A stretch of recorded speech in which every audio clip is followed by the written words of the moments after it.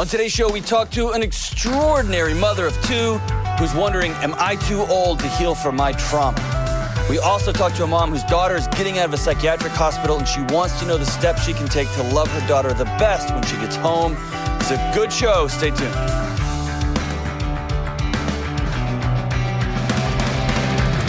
What's up, everybody? This is John with the Dr. John Deloney Show.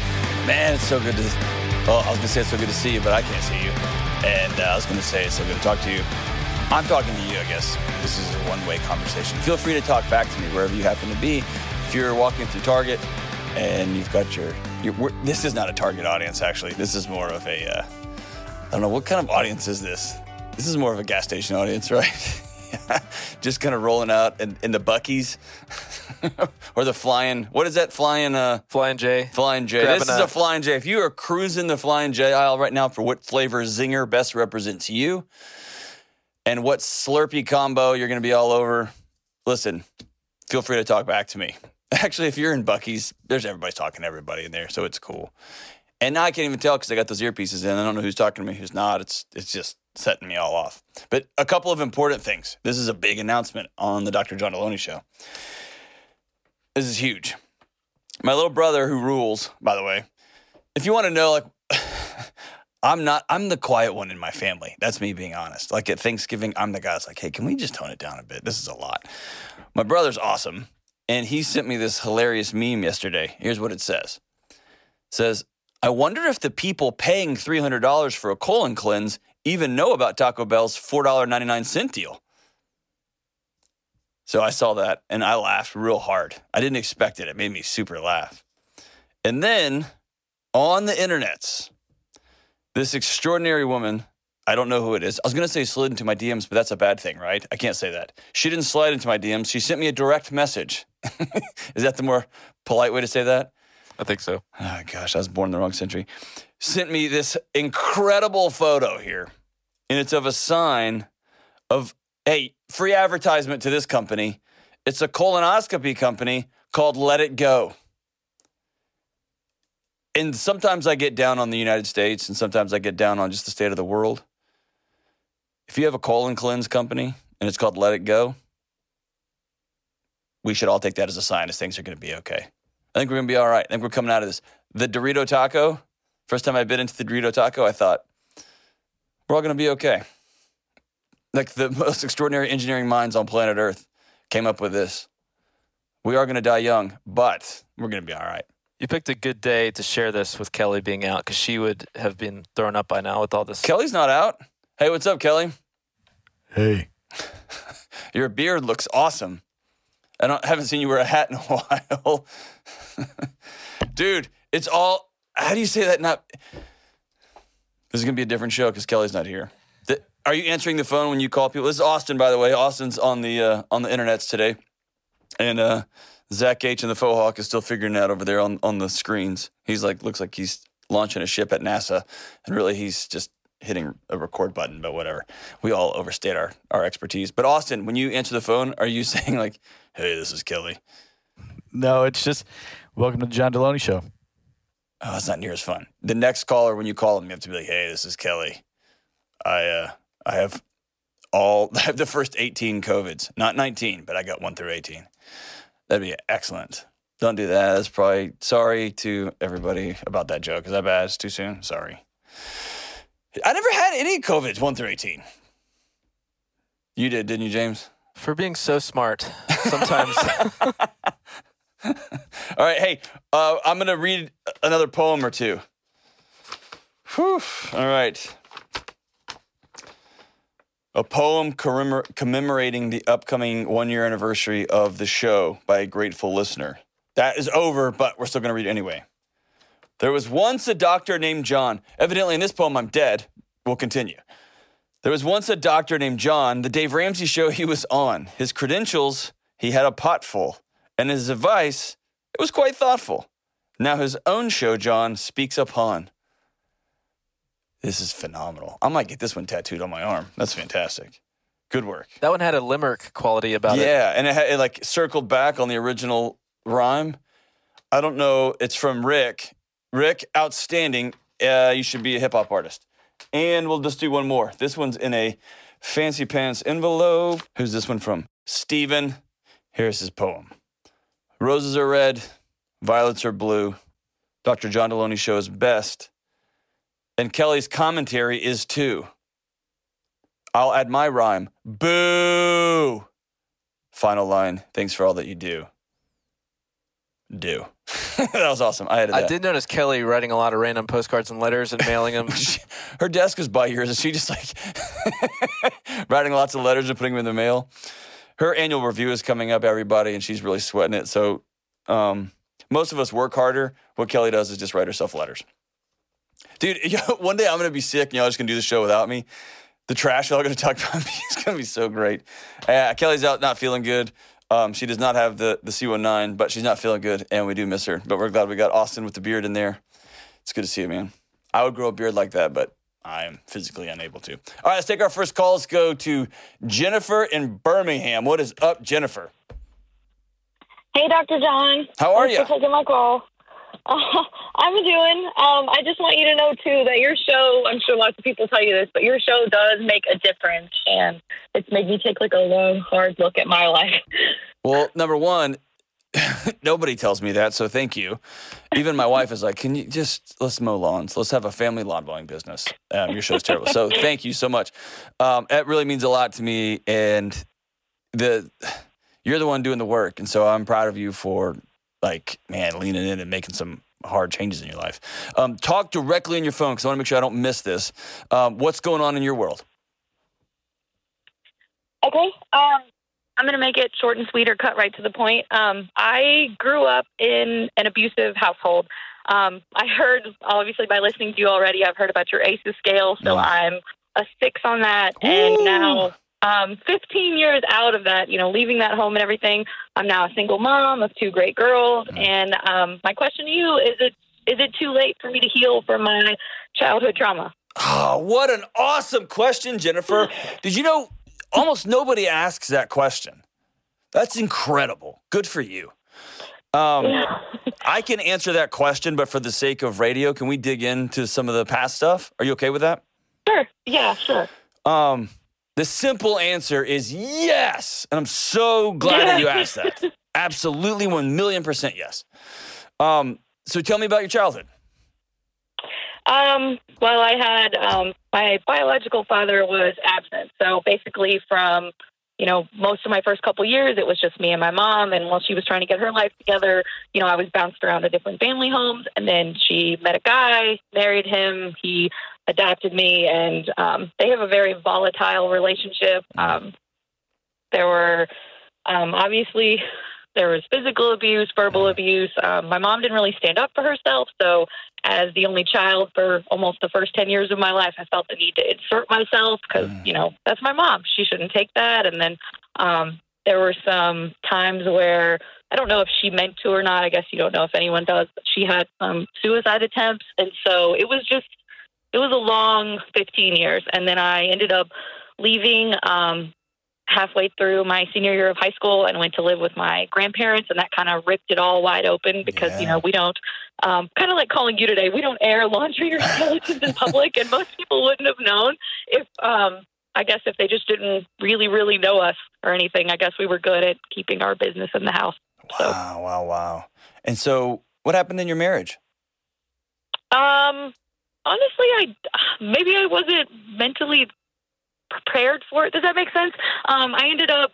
I don't think any of us are mentally prepared for marriage. I don't know. I think we got pregnant before we got married, and so I think we got married trying to do the right thing. And I've listened to some of your other shows, and I kind of, in my 30s now, he and I are civil.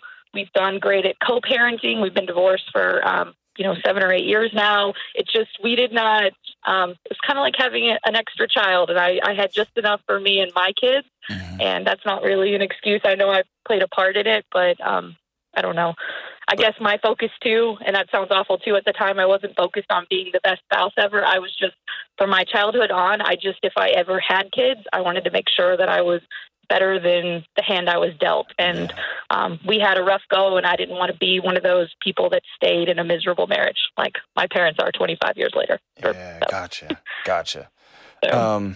And thanks for sharing that. So give me a rundown of the last 6-7 years. What's that been like? Well, it was kind of, I guess, getting divorced kind of added stress, but it was also a relief at the same time. You know, I was standing on my own 2 feet. I have 2 great girls. They're now both at that preteen puberty age, which has been really fun. But like I said, I've worked really hard, you know, even, you know, getting pregnant in college. My kids are 11 months apart. So, you know, I did really good planning that as well. But I never took time off. You know, I finished college. I have a full-time job. I'm a manager. I do great. My kids see that I work hard. I am recently diagnosed with ADD, which makes sense a lot for some Welcome of the to other the things, 'cause I gang, got yo. bored. Yeah. Exactly. And I got bored, you know, a couple of years into my divorce and decided I needed a second degree because, you know, school and work and everything wasn't enough. I needed something else to, like, keep me going. So they've seen me, you know, work hard for everything I do. That's important. I try to make their world as safe and calm as possible. But I guess my grandma died a few years ago, and I guess that's kind of random, but she was my rock in the world. You know, she knew all of the pain I was going through, and I could come to her. There was no judgment. She was my person in my life who, you know, told me she was proud of me, told me she loved me. There was no manipulation or anything else, or I never worried about going, you know, to her house or, like, you know, my house. I did everything I could to get out of it. And so, but she passed away a few years ago, and that was kind of a, I don't know. It was like something clicked, and I realized I didn't have anyone to lean on anymore. And my parents are still in my life, but I draw very hard boundaries.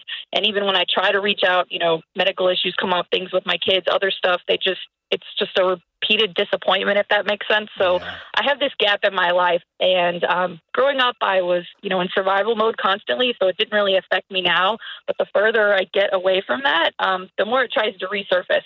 So, you know, my only tool apparently in my tool belt is this rusty old shovel because I bury everything. Yeah. And now every time it rains in my life a little, it's just coming to the surface. And so I'm trying to find healthy ways without, you know, dropping a jug of milk, you know, on the floor and then just having a meltdown, because that's not realistic and that's not why I'm, you know, having a meltdown. So. Yes.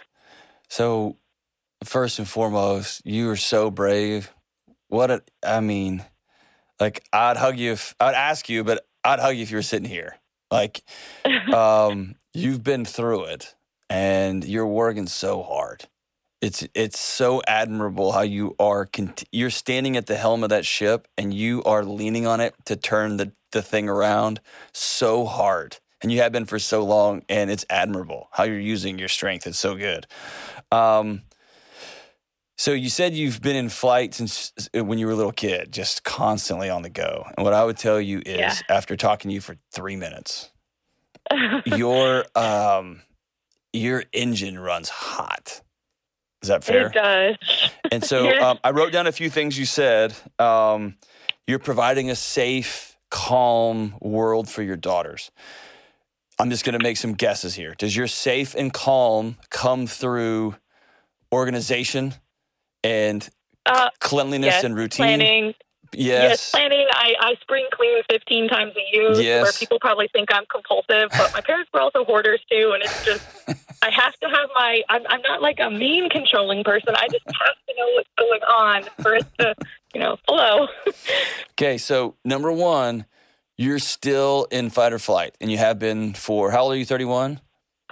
32, yeah. 32, so you have been for about 30 years. Okay. And in counseling, we call it leakage, which is you can deal with this stuff or it will deal with you. And it usually picks the most inopportune times.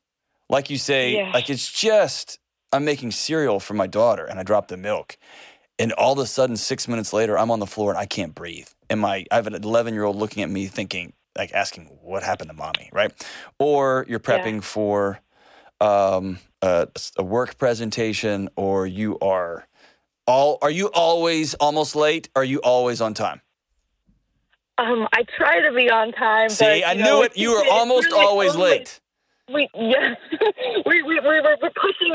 we're pushing down the barrel, which it doesn't help that my job is a little flexible. So it's not that I have to punch the clock as long as I'm there within like a ballpark time. Let's keep it going, because now you're making me feel like I'm smarter than I am. And then when you're at work, sometimes you have entire blocks where you just stare off into space, or you will YouTube down a rabbit hole. And then I will. in a few hours after your kids go to bed, you will get more done, and it will be outstanding work. And then your bosses love you. Day, but yeah. And then you get mad at yourself, like, why can't I just do this during the day? It's so ridiculous. And then you loop back, and then the whole thing starts over. You are, here's my guess. My guess is the little girl in you stood between mom and an abusive guy, and she tried to fight. Yeah. And she learned at an early age that her muscles were little and her voice was little. And she saw what happens when her mom, who's the model for a woman in her life, stands up to a guy. It ends really badly. And you shifted from fighting to running. And when you have a traumatic childhood, when you have a traumatic adulthood, which a divorce is, I know it happens all the time, and we underappreciate how heavy it is. Even like you said, you can finally breathe for the first time. You stood up on your own 2 feet, but you're actually anchored to somebody else. And when that somebody else passed away, you realized, oh no, I'm totally untethered. Then we just start running, and we run through achievement. We run through accomplishment. We burn through relationships, and we are always exhausted, right? And then you said this. Here's the other part. And this is a common thing with ADHD folks. This is a common thing with, I think ADHD is just a marker of childhood chaos. You still have this fantasy that you're holding out for. That one day I'm going to call mom and dad, and they're going to say the right things that mom and dads are supposed to say when they have a sick grandkid or when their daughter's exhausted. Even how you said, oh, this is kind of random, but my grandma died. It's super not random. But when you're running from everything, you have to just let it. It's like you're sprinting and your buddy gets picked off by the tiger. You're like, well, I got to keep going. Because is that fair? Yes, it is. It is. And I do get burned out. And there are times where it's like, I don't know, like you're saying, I'm not tethered. I'm blowing freely in the wind. And I know people look around me and I don't really know what normal is, but they're not running on my level. And they're like, why do you need this? Why do you act like that? They'll look at me and, are you okay? What is okay? I'm fine. I'm here. I'm not. And hey, here's the other thing. We live in a culture that rewards that. I can outwork you. I can work longer than you. I can turn in better stuff and quicker stuff and more aggressive stuff, and I can be louder and direct and cool and great and super fun. And when I collapse, that's on my own time. And my paycheck goes up, my promotions go up, my performance goes up, and inside my body, I haven't changed the oil in 30 years. And 8 years is a long time to be lonely, too, as a 31-year-old with 2 little girls. And I heard an attorney say this once. So I was working with some attorneys, and one of them said this, and I had a friend, and she had the same exact experience. And here's my guess on you. The attorney, we were talking about stuff, and he said, I feel like if I ever cried, if I just stopped and cried, I would never be able to stop. And my question to you is, if you ever just stopped for a minute and exhaled and thought about grandma and thought about 5-year-old Jennifer standing between mom and this complete buffoon of a human, and 9-year-old Jennifer wondering what was so wrong with Jennifer that mom won't talk to me. And man, I miss grandma. And again, I miss grandma. If you ever slow down and sat in that for a minute, or just as I'm explaining that, tell me what you're feeling. I'm flashing honestly to there's times and, I haven't found somebody, definitive to talk to. And I guess that's why I'm coming to you today, because listening to your podcast gives some kind of clarity. But I've had moments in the last few months or years even that, it's like I'll be scrubbing the bathroom and I start crying. And I did. I ran out. It was like the anniversary of my grandma dying. And I went and sat on the porch for an hour and a half, which thankfully my kids weren't there. So I had the freedom to do that. But there are times where if I let it flow, then it's like I can't pull myself back out for a couple days. Yeah. And I guess I need to, but I in my head, I can't afford to just sit and do that because I have kids that depend on me and don't understand, all the things that I've seen in my life and the things I hope they never see. And so it's just hard, I guess, to I'm going to tell you something, but way. you're going to have to promise me. You have to promise that you're not going to internalize it. Okay. Okay? You promise? I promise. Say, put your hand over your heart, liar. I'm just kidding, you're not a liar. Put your hand over your heart and then say, I promise. I promise. Okay. Our kids, I'm a runner too. And that's, I'm trying to sound like I'm all smart. All those things I just said is because I live that. Okay. I'm a runner, big time. And one of the most jarring and important moments of my life was when I came to realize that I can do things for my kids and I can tell them things, but they absorb that internal tension. They absorb it as though it is the blood flowing through their veins. And they also see me smile, concoct a smile when inside my heart's racing 1,000 miles an hour because I'm anxious and I didn't sleep last night because I was thinking about this thing that happened a long time ago, and here we go. And they see me smile and they see me make breakfast and they feel that's not him. There's a gap. And so what I would tell you is, now, often when I'd say that, you're going to look in the mirror and internalize it and say, I'm a bad mom. I'm screwing up my daughters. The same thing. I'm creating patterns, all that stuff. Don't do that, okay? You are working so hard. All this is now is a matter of energy transference, okay?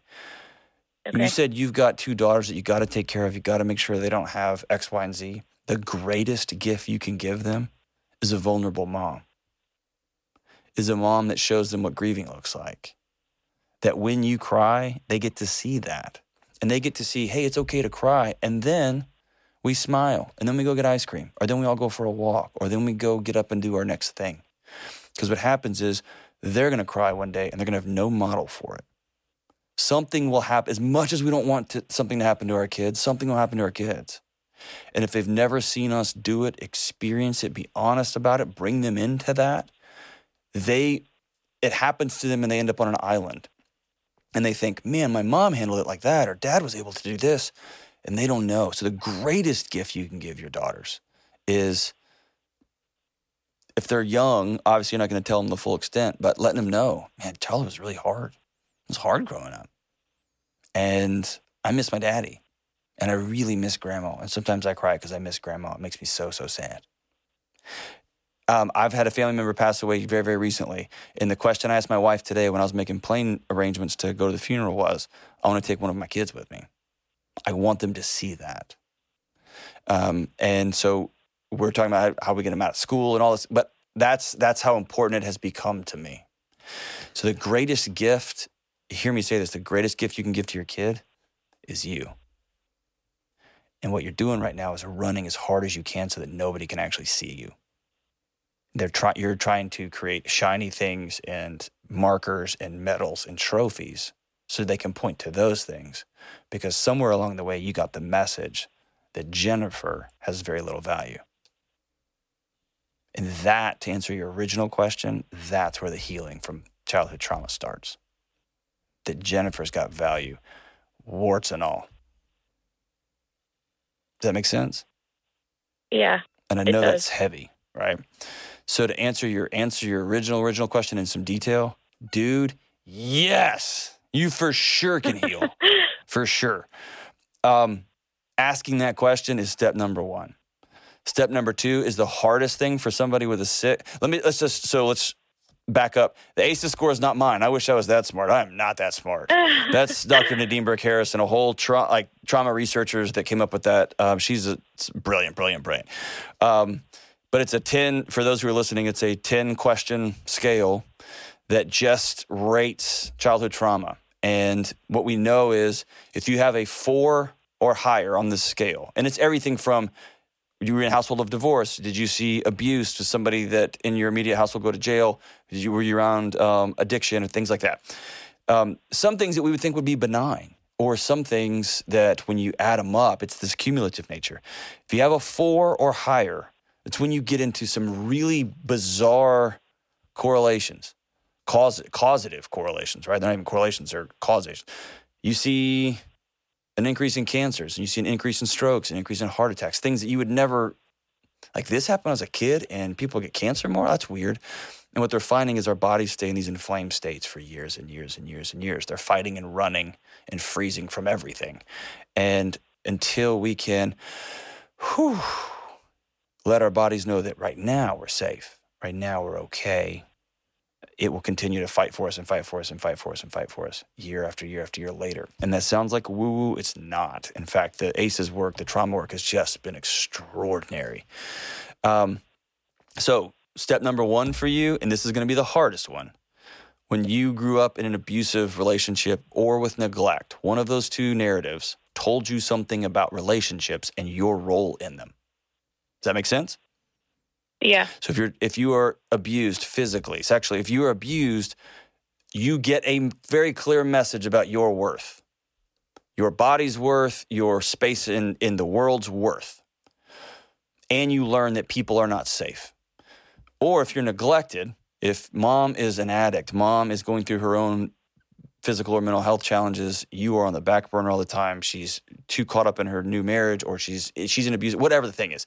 If there's neglect, then the child gets a very clear message that I am less than, I don't have value. These other things are more important than me. And then kids will spend the rest of their life trying to solve for what was wrong with me. You had both, right? Yes. And so the really challenging part here is the only thing that helps that healing process is relationships. And for someone in your position, those were the things that hurt you. So my guess is have you tried a counselor and you go once or twice, or you talk to a pastor or a friend once or twice and then you bail out? Yeah. I don't know if it's because if it's me making excuses or it just doesn't line up, or there's ones where I've tried to, hey, let's unpack the past, and they're like, well, let's just focus on right now, or let's not worry about your mom or anything else. So then I don't know. I had one tell me before that I was just bored and I needed to pick up an art class or something. So. Oh man, see, I was having a good time on this show, and now you got me all raged out because I can't stand terrible counselors. No, I'm just kidding. It's not you. It's just I can't. The courage it takes to go see a counselor, to go see a psychologist, it takes so much courage to go. And if you get some nonsensical moron like that tells you things like that, it makes my blood boil, because you can lose somebody. And when you lose somebody with 2 little kids, you can lose a generation. Right? That's why it's so important for counselors to know in the world they're doing. It drives me crazy. Jennifer, I'm sorry on behalf of all therapists in the country. I'm sorry that happened to you. That should not have happened. I would recommend looking for someone trained in childhood trauma, and a trauma therapist in your local area.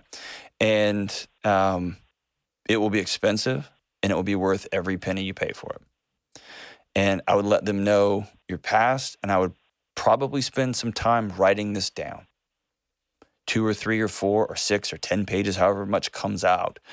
But telling your story so that when you get in that room, you have so many defense mechanisms and so many diversion techniques to deal with relationships. It's how you've gotten this far.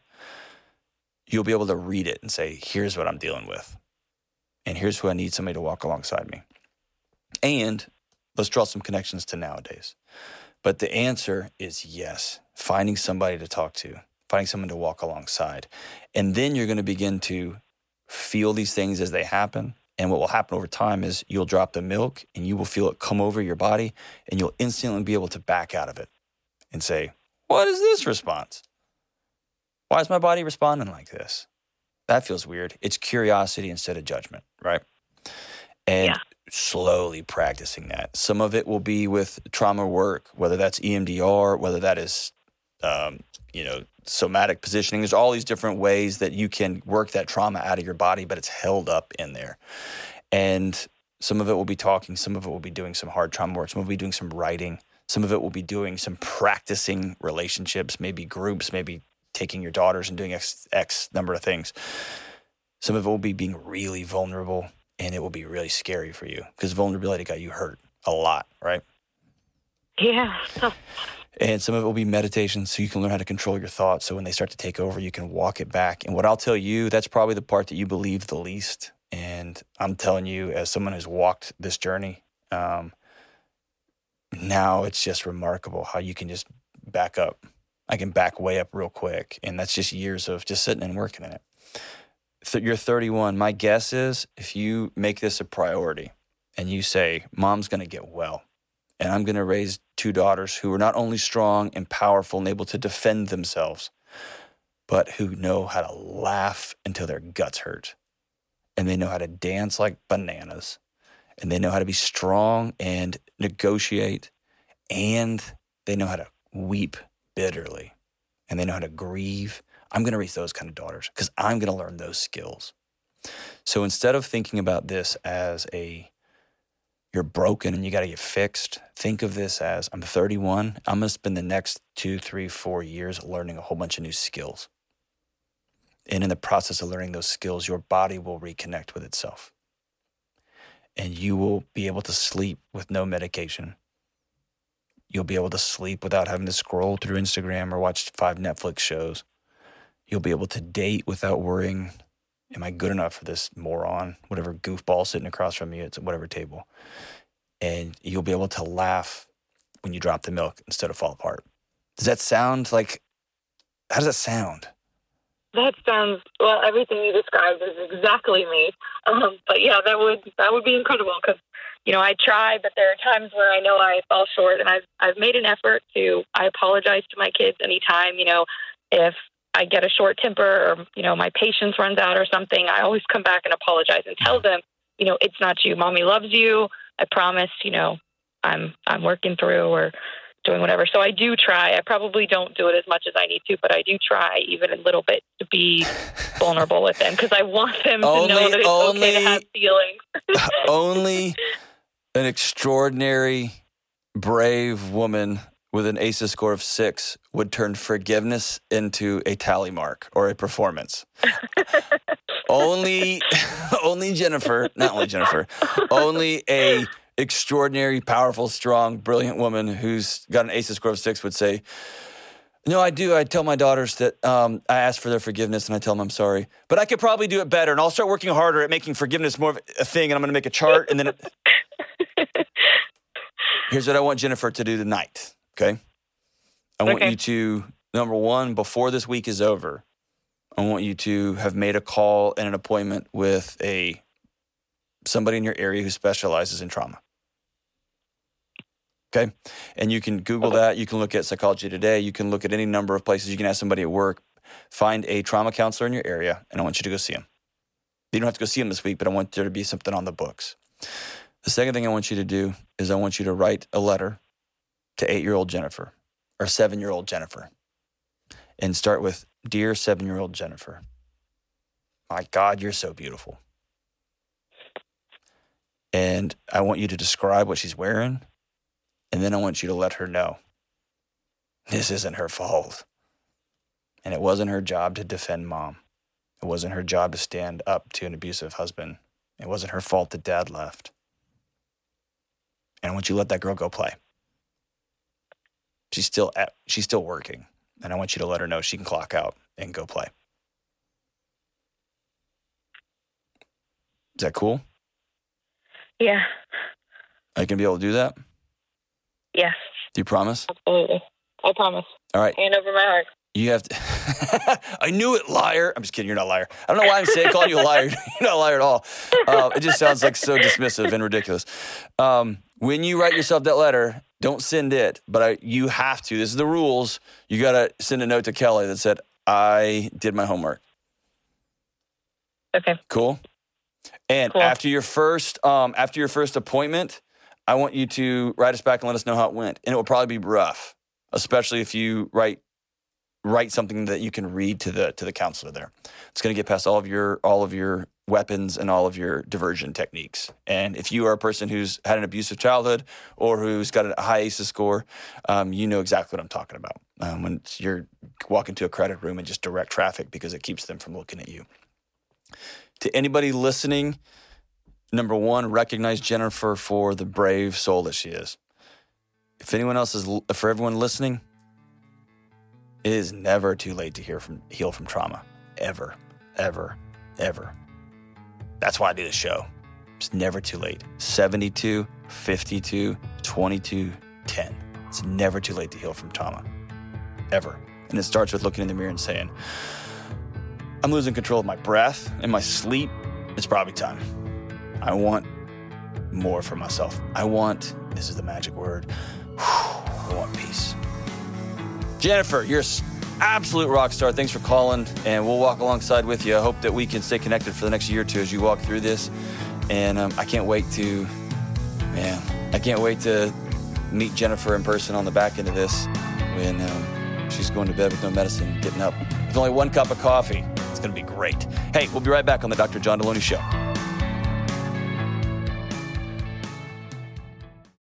This episode is sponsored by BetterHelp. Be honest. How often do you find yourself pausing in the middle of a day and it feels like there is so much going on? And you find yourself wondering, what would I do with just a spare hour or 30 minutes? Can you even imagine? And it's in these moments that we often realize we're living someone else's life. Everyone else's schedules, priorities, and emergencies are driving our lives, and we can't keep carrying this load for everyone and everything. And it's in these moments when it feels like too much or when you need some help parsing through all the chaos that talking to a professional therapist can be a game changer. Therapy can be a place to work through the challenges you have with boundaries, time, commitments, and your own self-worth. And that can be in relationships with your friends, people at work, your significant other, or even how you can make and keep commitments with yourself. Therapy can be amazing for figuring out what even makes you happy anymore and how to go make it happen. And if you're thinking of starting therapy, try BetterHelp. Because therapy isn't just for people who've experienced trauma, it's great for building skills so you can be the best version of yourself. BetterHelp is completely online, so it's flexible enough to fit your schedule. Just fill out a short questionnaire to get matched with a licensed therapist, and you can switch therapists at any time for no extra cost. Learn to make time for what makes you happy with BetterHelp. Visit BetterHelp.com/Delony today to get 10% off your first month. That's BetterHelp, HELP.com/Delony. All right, we are back, Jack. Let's go to, I don't know, if there's a listener named Jack, that'd be cool. We are back. Dennis and, I don't know. That's our two listeners, Dennis and Jack. I just made this weird for Dennis and Jack out there. Hey, Dennis and Jack, if you're listening, we're watching you. All right, let's go to Marie in Harrisburg. Hey, Marie, what's going on? Hi, Dr. John. How are you? I'm good. How are you? I'm getting there. Getting there. What's going on? Yes. I had called in a couple weeks ago regarding my daughter and 16-year-old daughter who was inpatient at the hospital due to a suicide attempt. And we were waiting to find a inpatient facility for her. And you had helped me kind of walk through that and what to look for and who to ask. And did I screw up? That helped a lot. Okay. No, it helped a lot. It helped a lot. I appreciate good. it. I was hoping you weren't calling me to say like, and you ruined everything. All right, good. Good. No. She is coming home from the facility tomorrow. So that's exciting, and we're looking forward to having her home. But I know there's a lot of work that we're going to be getting started on. 2 days ago, I received a phone call randomly from a detective. And I think the detective thought that I was expecting the phone call or I was given some kind of a warning, but I wasn't. Oh, did she disclose abuse? Yes, she did. Oh, man. She told that I wasn't given any details from the detective, just that there was abuse. Okay. And then my mommy brain started going, and I called a friend of hers to see if she had ever mentioned anything about it, to try to get some details. Okay. And she did tell a friend, and the friend told me that it was her cousin Okay. from the time she was about 3 until she was 9. Okay. Through very vivid details.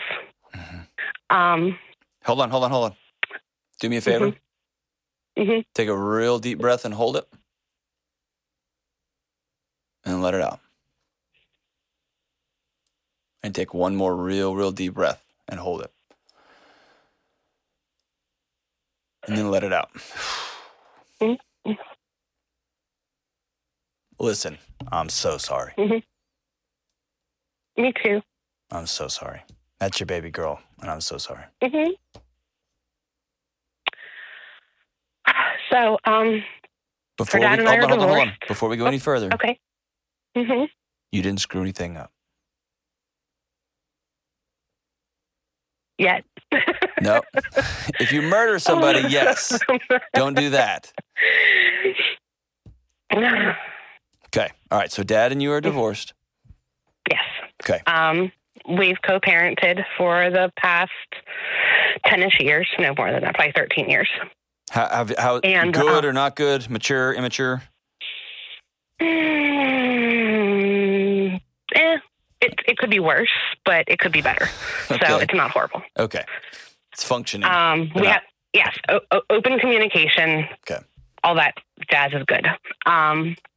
It's like so my 2006 truck. It works. It gets me to work. But man, I knew But it it's would ugly. Be. Yeah. That was rude, but you're correct.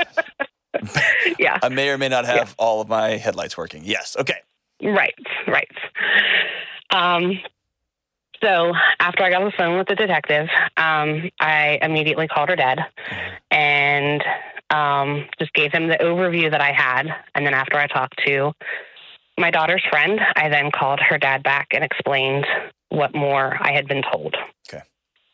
The cousin is on the dad's side of the family. Okay. Lived with them for a period of time. And Dad is insistent that there's no way this happened and she's lying. Okay. I don't think my daughter even knows that we know. Okay. And I'm not sure how to handle any of this with her coming home tomorrow. Before Do I say so? I don't even know what to say to her. Like, Yeah. I don't know if I start the conversation, if I wait for the conversation. I don't know how to live in the same house with her without having the conversation, though. And then do I prepare her for the conversation with her dad? Yeah. I don't know how to do any of this. Oh, man. Well, number one, thank you for your trust. What a nightmare of a situation for any parent at any time, in any place. Okay, so before there is, number one, the detective called you. So let me just back out. Number one, secrets drown people. So secrets are no good. So yes, we'll have to have conversations. Yes, we'll have to get into this, and ignoring it or just letting her come home and like, oh, just let her bring it up on her own time. Can't do that. Okay. So keep that one, put a pin in that note. Secrets drown people. She's been keeping these secrets for a long time.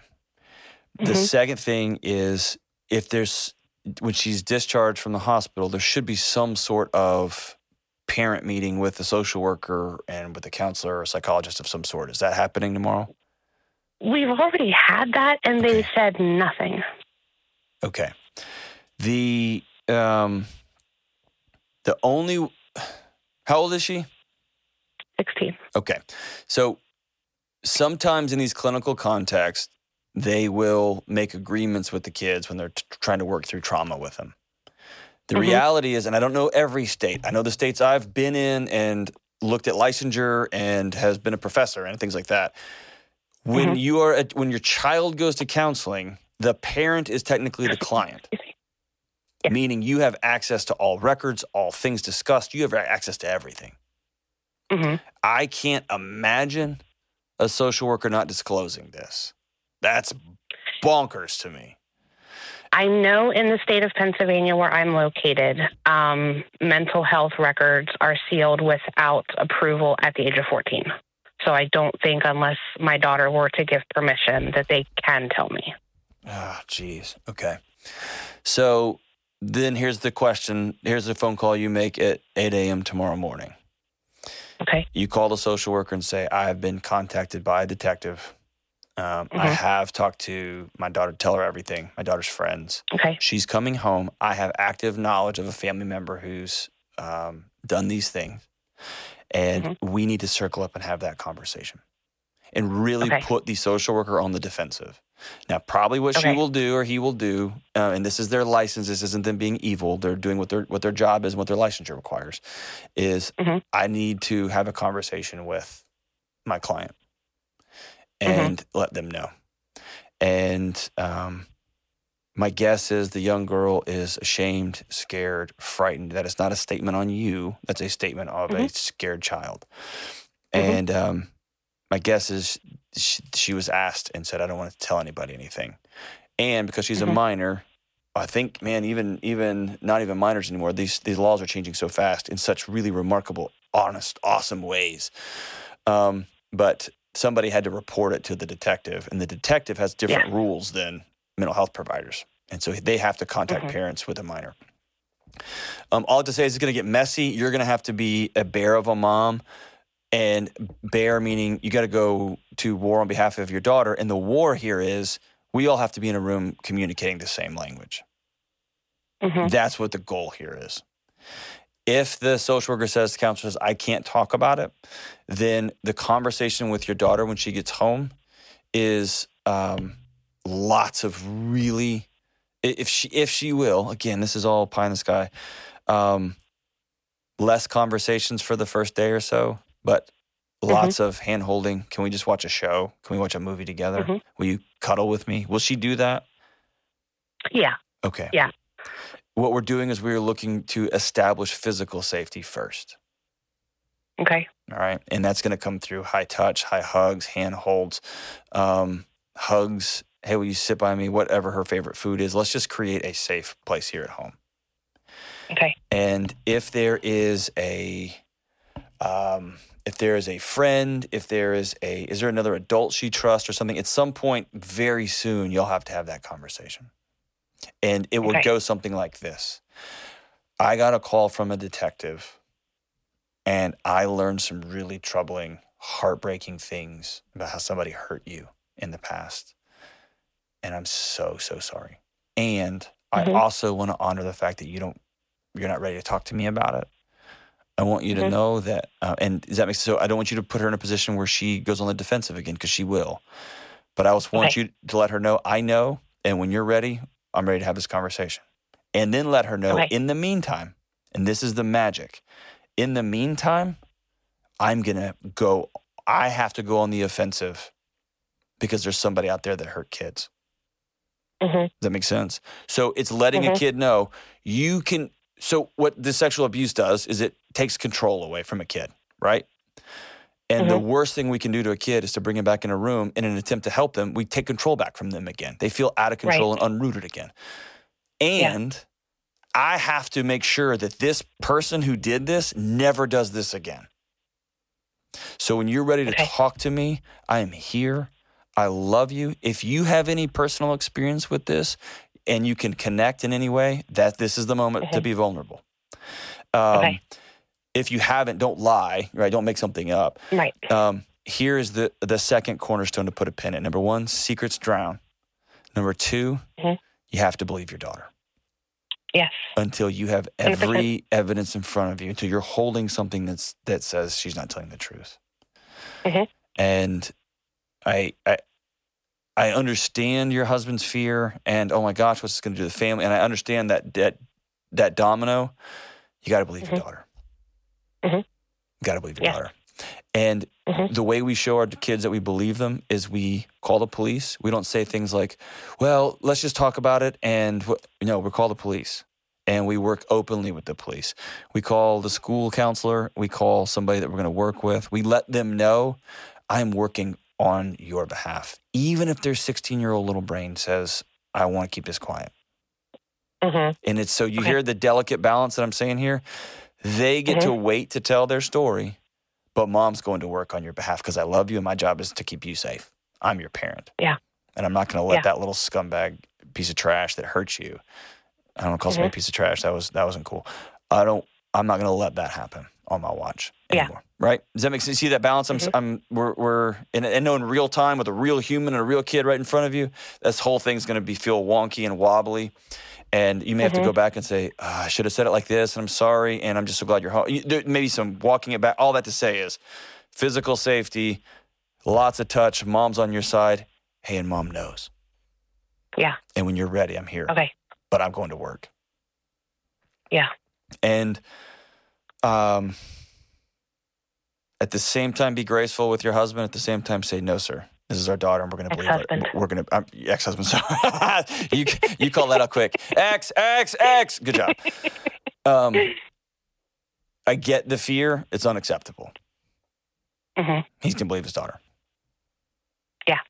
And if he's not, then he needs to understand that these are ramifications that go through generations.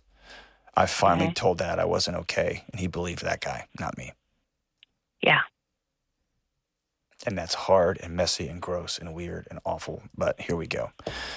Is the detective going to do like a forensic interview with her and go through that process? Yes, but I have no idea when. Okay. When I spoke with the detective, she was just trying to get the jurisdiction of where it was reported that this happened, which was a very odd conversation. We're talking about where it happened. We're not talking. It was a hard conversation. Yes, it can be surreal. Yes. But she really didn't give me any information other than you'll be hearing from the police at some point. Okay. And I've been waiting for that phone call, and I have no idea when that's coming. Do yourself a favor and your heart and soul a favor. Mm-hmm. Be ready for that call, but don't wait for it every second. You're going to make yourself crazy. Right. When I sit down with my daughter and have a conversation, do I then call the police? If she would want to talk to them, do we call them? Do we just continue to wait to hear from them? Like, I don't know how to handle that. If she's ready to talk, then you call in everybody. Absolutely, 100%. If she says, I'm ready to talk, my guess is she won't. My guess is she went and had to talk about it a lot in therapy. She's going to be embarrassed that she caused all this stuff. She's going to want to know about the expense of it all. Dad's going to bring up expense. This was really expensive. I hope that he's going to say stuff like that because he's nervous to know what to say. The main thing is reestablishing connection here. If she said, and how do you balance, and this is a hard balance that every parent's got to deal with. How do you balance, I want to teach you and honor you and your autonomy, and I got to do what I got to do because I'm your parent. You know? So she may sit down with the detective and say nothing. Right. I'm not going to talk to you. The story that will remain with her is, Mom called the police. Mom got me help. Right? Okay. And so we want that established. And you can encourage her to talk to the police. You can. But at the end of the day, you can't make her. Or you end up forcing her in some sort of, the arc becomes really hard. And I've seen this happen over and over. You will tell them everything. Well, now suddenly I've taken from you again. And that's the great fear when somebody's been abused, right? Is that they were part of them was stolen. And then we're right back in the same place. So I talked with a friend the other day, and she put it that this is her story, and I need to let her tell it. Correct. So, and she's your daughter, and it's time for Mama to get after it. It's both and. And when either parent plays it on either side, when a parent tries to take over their kid's life and say, you're going to do this, and you're going to do this, you're going to do this, it's a re-traumatization process. Not always, but often. Or when they just take their foot off the brakes and they just say, she's just not ready. She's 16. You know what I mean? Like, there's a reason we don't let her buy beer because her brain's not fully formed yet, right? There's a reason we don't let her. So Mom is supposed to advocate. Dad is supposed to go to war. Everybody's supposed to get involved to protect my daughter. And these are the moments, these pivotal moments when maybe the right things aren't said, but the kid, your child will remember, Mom had my back. Mom was there by me. Okay. And let's play the other side of this out. The worst case scenario is this actually happened. That's the worst case scenario. It's also really going to be a mess if let's say she did make all this up. We will get there if we ever get there. But I'm going to default to believing my kid until I know otherwise. Yeah. Even if that means we get to the end and the detective says, I don't have anything that I can prosecute here. I don't have any text messages. I don't have anything, the stories, whatever. She'll know mom had my back. Yeah. And I think it's worth telling your ex-husband, this is a pivotal moment in your daughter's life. When she came to us with something, she reached out, she cried out. There's been some very colorful conversations. There really has. I'm sure there have been. I'm sure there have. Yeah. Just remember secrets, remember human connection, and remember, believe your daughter.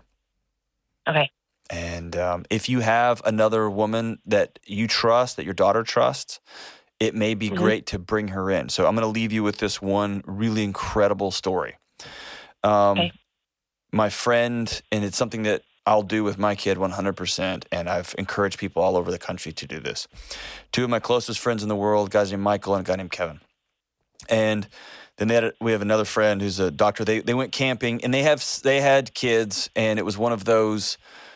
You hear these now. There's no ritual for Western teens to transition from being a child to, like, we're going to start treating you with some responsibility as an adult, right? But we don't have these moments, these markers anymore. So you hear about these things where you take them out and you go on a camping trip or something, or a trip, and you knight them, like with a sword or knighting or something like that. That's all fine, whatever, if that works for you. They did something I've never heard before, and it was remarkable. They took, I think it was they took their sons out, and maybe took out their daughter too. And they were at X age, right? So I'm making this up. Let's say they were turning 15. My friend Kevin sat down and handed Michael's son a card with his name and number on it. And he said, from this point forward, I'm not Mr., and he gave his last name. He said, I'm Kevin. I'm going to start talking to you like this, and you're going to call me Kevin. And here's my promise. In the middle of the night, dads aren't always the right guy to call when you're too drunk to drive home. Dads aren't always respond the best when you get that call from jail, like, hey, will you come bail me out? So Kevin looked at his best friend's son and said, you call me, and I'll be there. And he said, I will sit on your side of the table when we talk to your dad. It's not we have to have this conversation. You went to jail, right? Or you got arrested or whatever. But I'll sit on your side. And it was twofold. Number one, it was a demonstration to a young person. Here's what friendship looks like, even when you're old. And most importantly, some kids can't talk to their parents. This person's safe. And so if you have a woman, three women who maybe have experience here, have had a history of abuse and are older now and have healed and are still healing, anybody in your life that you trust, that you bring into your daughter's life, and it's almost a passing of a torch. I know that I'm your mom, and I know that I can be loud and bonkers and blah, whatever. She's safe. And I want you to know, if you don't feel like you can talk to me, you can talk to her. And have that. Does that make sense? So there's this, not almost, there is a, you're broadening your daughter's safety circle. You're widening her net. And man, could be a really extraordinary gift for your daughter. Thank you for that call, Marie. Thank you for calling back and updating us all on the situation. I'm heartbroken. I'm glad she's coming home, and I'm glad that she is still with us. I'm glad she is on the road to wellness, and glad that she felt safe enough to talk about this. I'm heartbroken at what she admitted, but now we know. Now we know. And now the community's going to rally around her, starting with you. She's lucky to have you as her mom. We're with you. Holler back at us after in a few weeks. Let us know how things are going, and we'd love to have you back on the show, Marie. Thank you so much. We'll be right back on the Dr. John Deloney Show. Hey, what's up? Deloney here. Listen, you and me and everybody else on the planet has felt anxious or burned out or chronically stressed at some point. In my new book, Building a Non-Anxious Life, you'll learn the 6 daily choices that you can make to get rid of your anxious feelings and be able to better respond to whatever life throws at you, so you can build a more peaceful, non-anxious life. Get your copy today at johndeloney.com. All right, we are back. I got a quick email here from Kim. Kim writes, I recently heard you say that you try not to pay lip service to your priorities, but act on them. Do you have any quick tips to ensure that you're following through and not just pretending? I'd love to have this conversation in person, Kim, but I'll do my best to get at what I think your question's about. Any quick tips to ensure that I'm following through and not just pretending? Number one, I write my priorities down. I write them down. I get them out of my head and swirling around, and I write them down. Some of them are, I follow the data. So I track my sleep. I track my heart rate variability. I track my diet with some regularity. I track my workouts with some regularity. I've got a gratitude journal. So some of the stuff I'm writing down.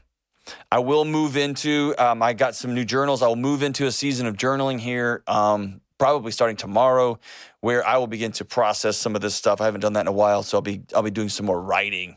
This is in the middle of the night, or this is at night, or this is in the morning. So some of it is just writing it down. Number two, I talk about it. I have a job where if I show up somewhere and I've been telling everybody to eat healthy, and I'm like, hey, I want some Twinkies and some pizza. Like, yeah. That's just dumb, right? Or if I tell everybody on the show like to be respectful and treat each other with dignity and respect, and then I'm out, being an idiot to the person at the drive-through, then so I put myself in a position where people are going to hold me accountable. For most people, this is your friend. This is your spouse. This is like I've got it with my kids. Like I told my son the other day, your room looks the way it does because I've taught you that. Like my room looks this is on me. So I'm going to make some changes, and I'm going to want you to walk alongside me. And I've got to own that I modeled this for you. And dude, we got to clean up around here. It's crazy. And so some of it is, even some of my kid might hold me accountable if I'm vulnerable and I put it out that way. So number one, write this stuff down, put it down. Number two, get people in your life that can hold you accountable. It could be a coach. It could be a counselor. It could be a work colleague. It could be a friend, a spouse, whoever that happens to be. And then the third thing is, man, just do it. Just do it. We don't need another system. We don't need another 12 steps just do it. Just get up and work out. Just put, as Jocko says, put the donut down. Don't eat the pizza. Whatever the thing is, just don't. When you're about to swear at your wife, don't. When you're about to flip the dude off in the car because he cut you off, why would you give him that much power in your life? Just don't. Make a choice. I'm not going to be angry about this. And I wish that was more dramatic than that. It's not. Just don't. Just stop. And if you get to a place where I have a priority too, and I just don't feel like, I don't care how you feel. Do it. Do it anyway. For me, doing it anyway starts with writing it down. But just do it. And what you'll find after 5 days, 10 days, 20 days, 35 days, 60 days, 90 days, you just do it. You just do it. And the drama and the buildup and I need just the right planner with 111 ribbons in it, and I need just the right app and just do it. Just do it. Man, I think I'm going to start a tennis shoe company and use that as the slogan. Is that a good idea? No. $100 is Nike sent us a cease and desist letter. That'd be so good. Nike, congratulations. You got a great slogan. Just do it. All right. That's it. As we wrap up today's show, hey, this song works perfect with that. James hands me these emails as we were walking in. I'm not even going to say the name of the song. I'm not going to say oh, no, actually, Kelly sent me that last night. I didn't read it, though. That's just me being honest to you. And you handed it to me. There we go.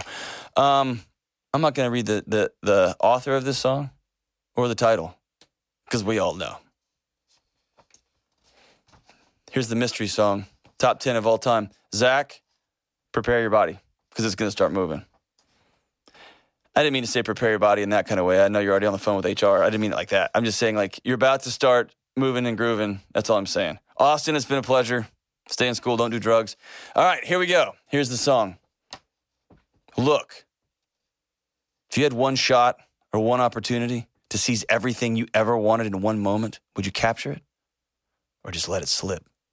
Yo. His palms are sweaty, knees weak, arms are heavy. There's vomit on his sweater already, mom's spaghetti. He's nervous, but on the surface, he looks calm and ready to drop what? Bombs. But he keeps on forgetting what he wrote down, and the whole crowd goes so loud, and he opens his mouth, but the words won't come out. He's choking now. How? Everybody's joking now. The clock's run out. Time's up. Over. Blow! Snap back to reality. Oh, there goes gravity. Oh, there goes rabbit. He choked. He's so mad, but he won't give up that easy.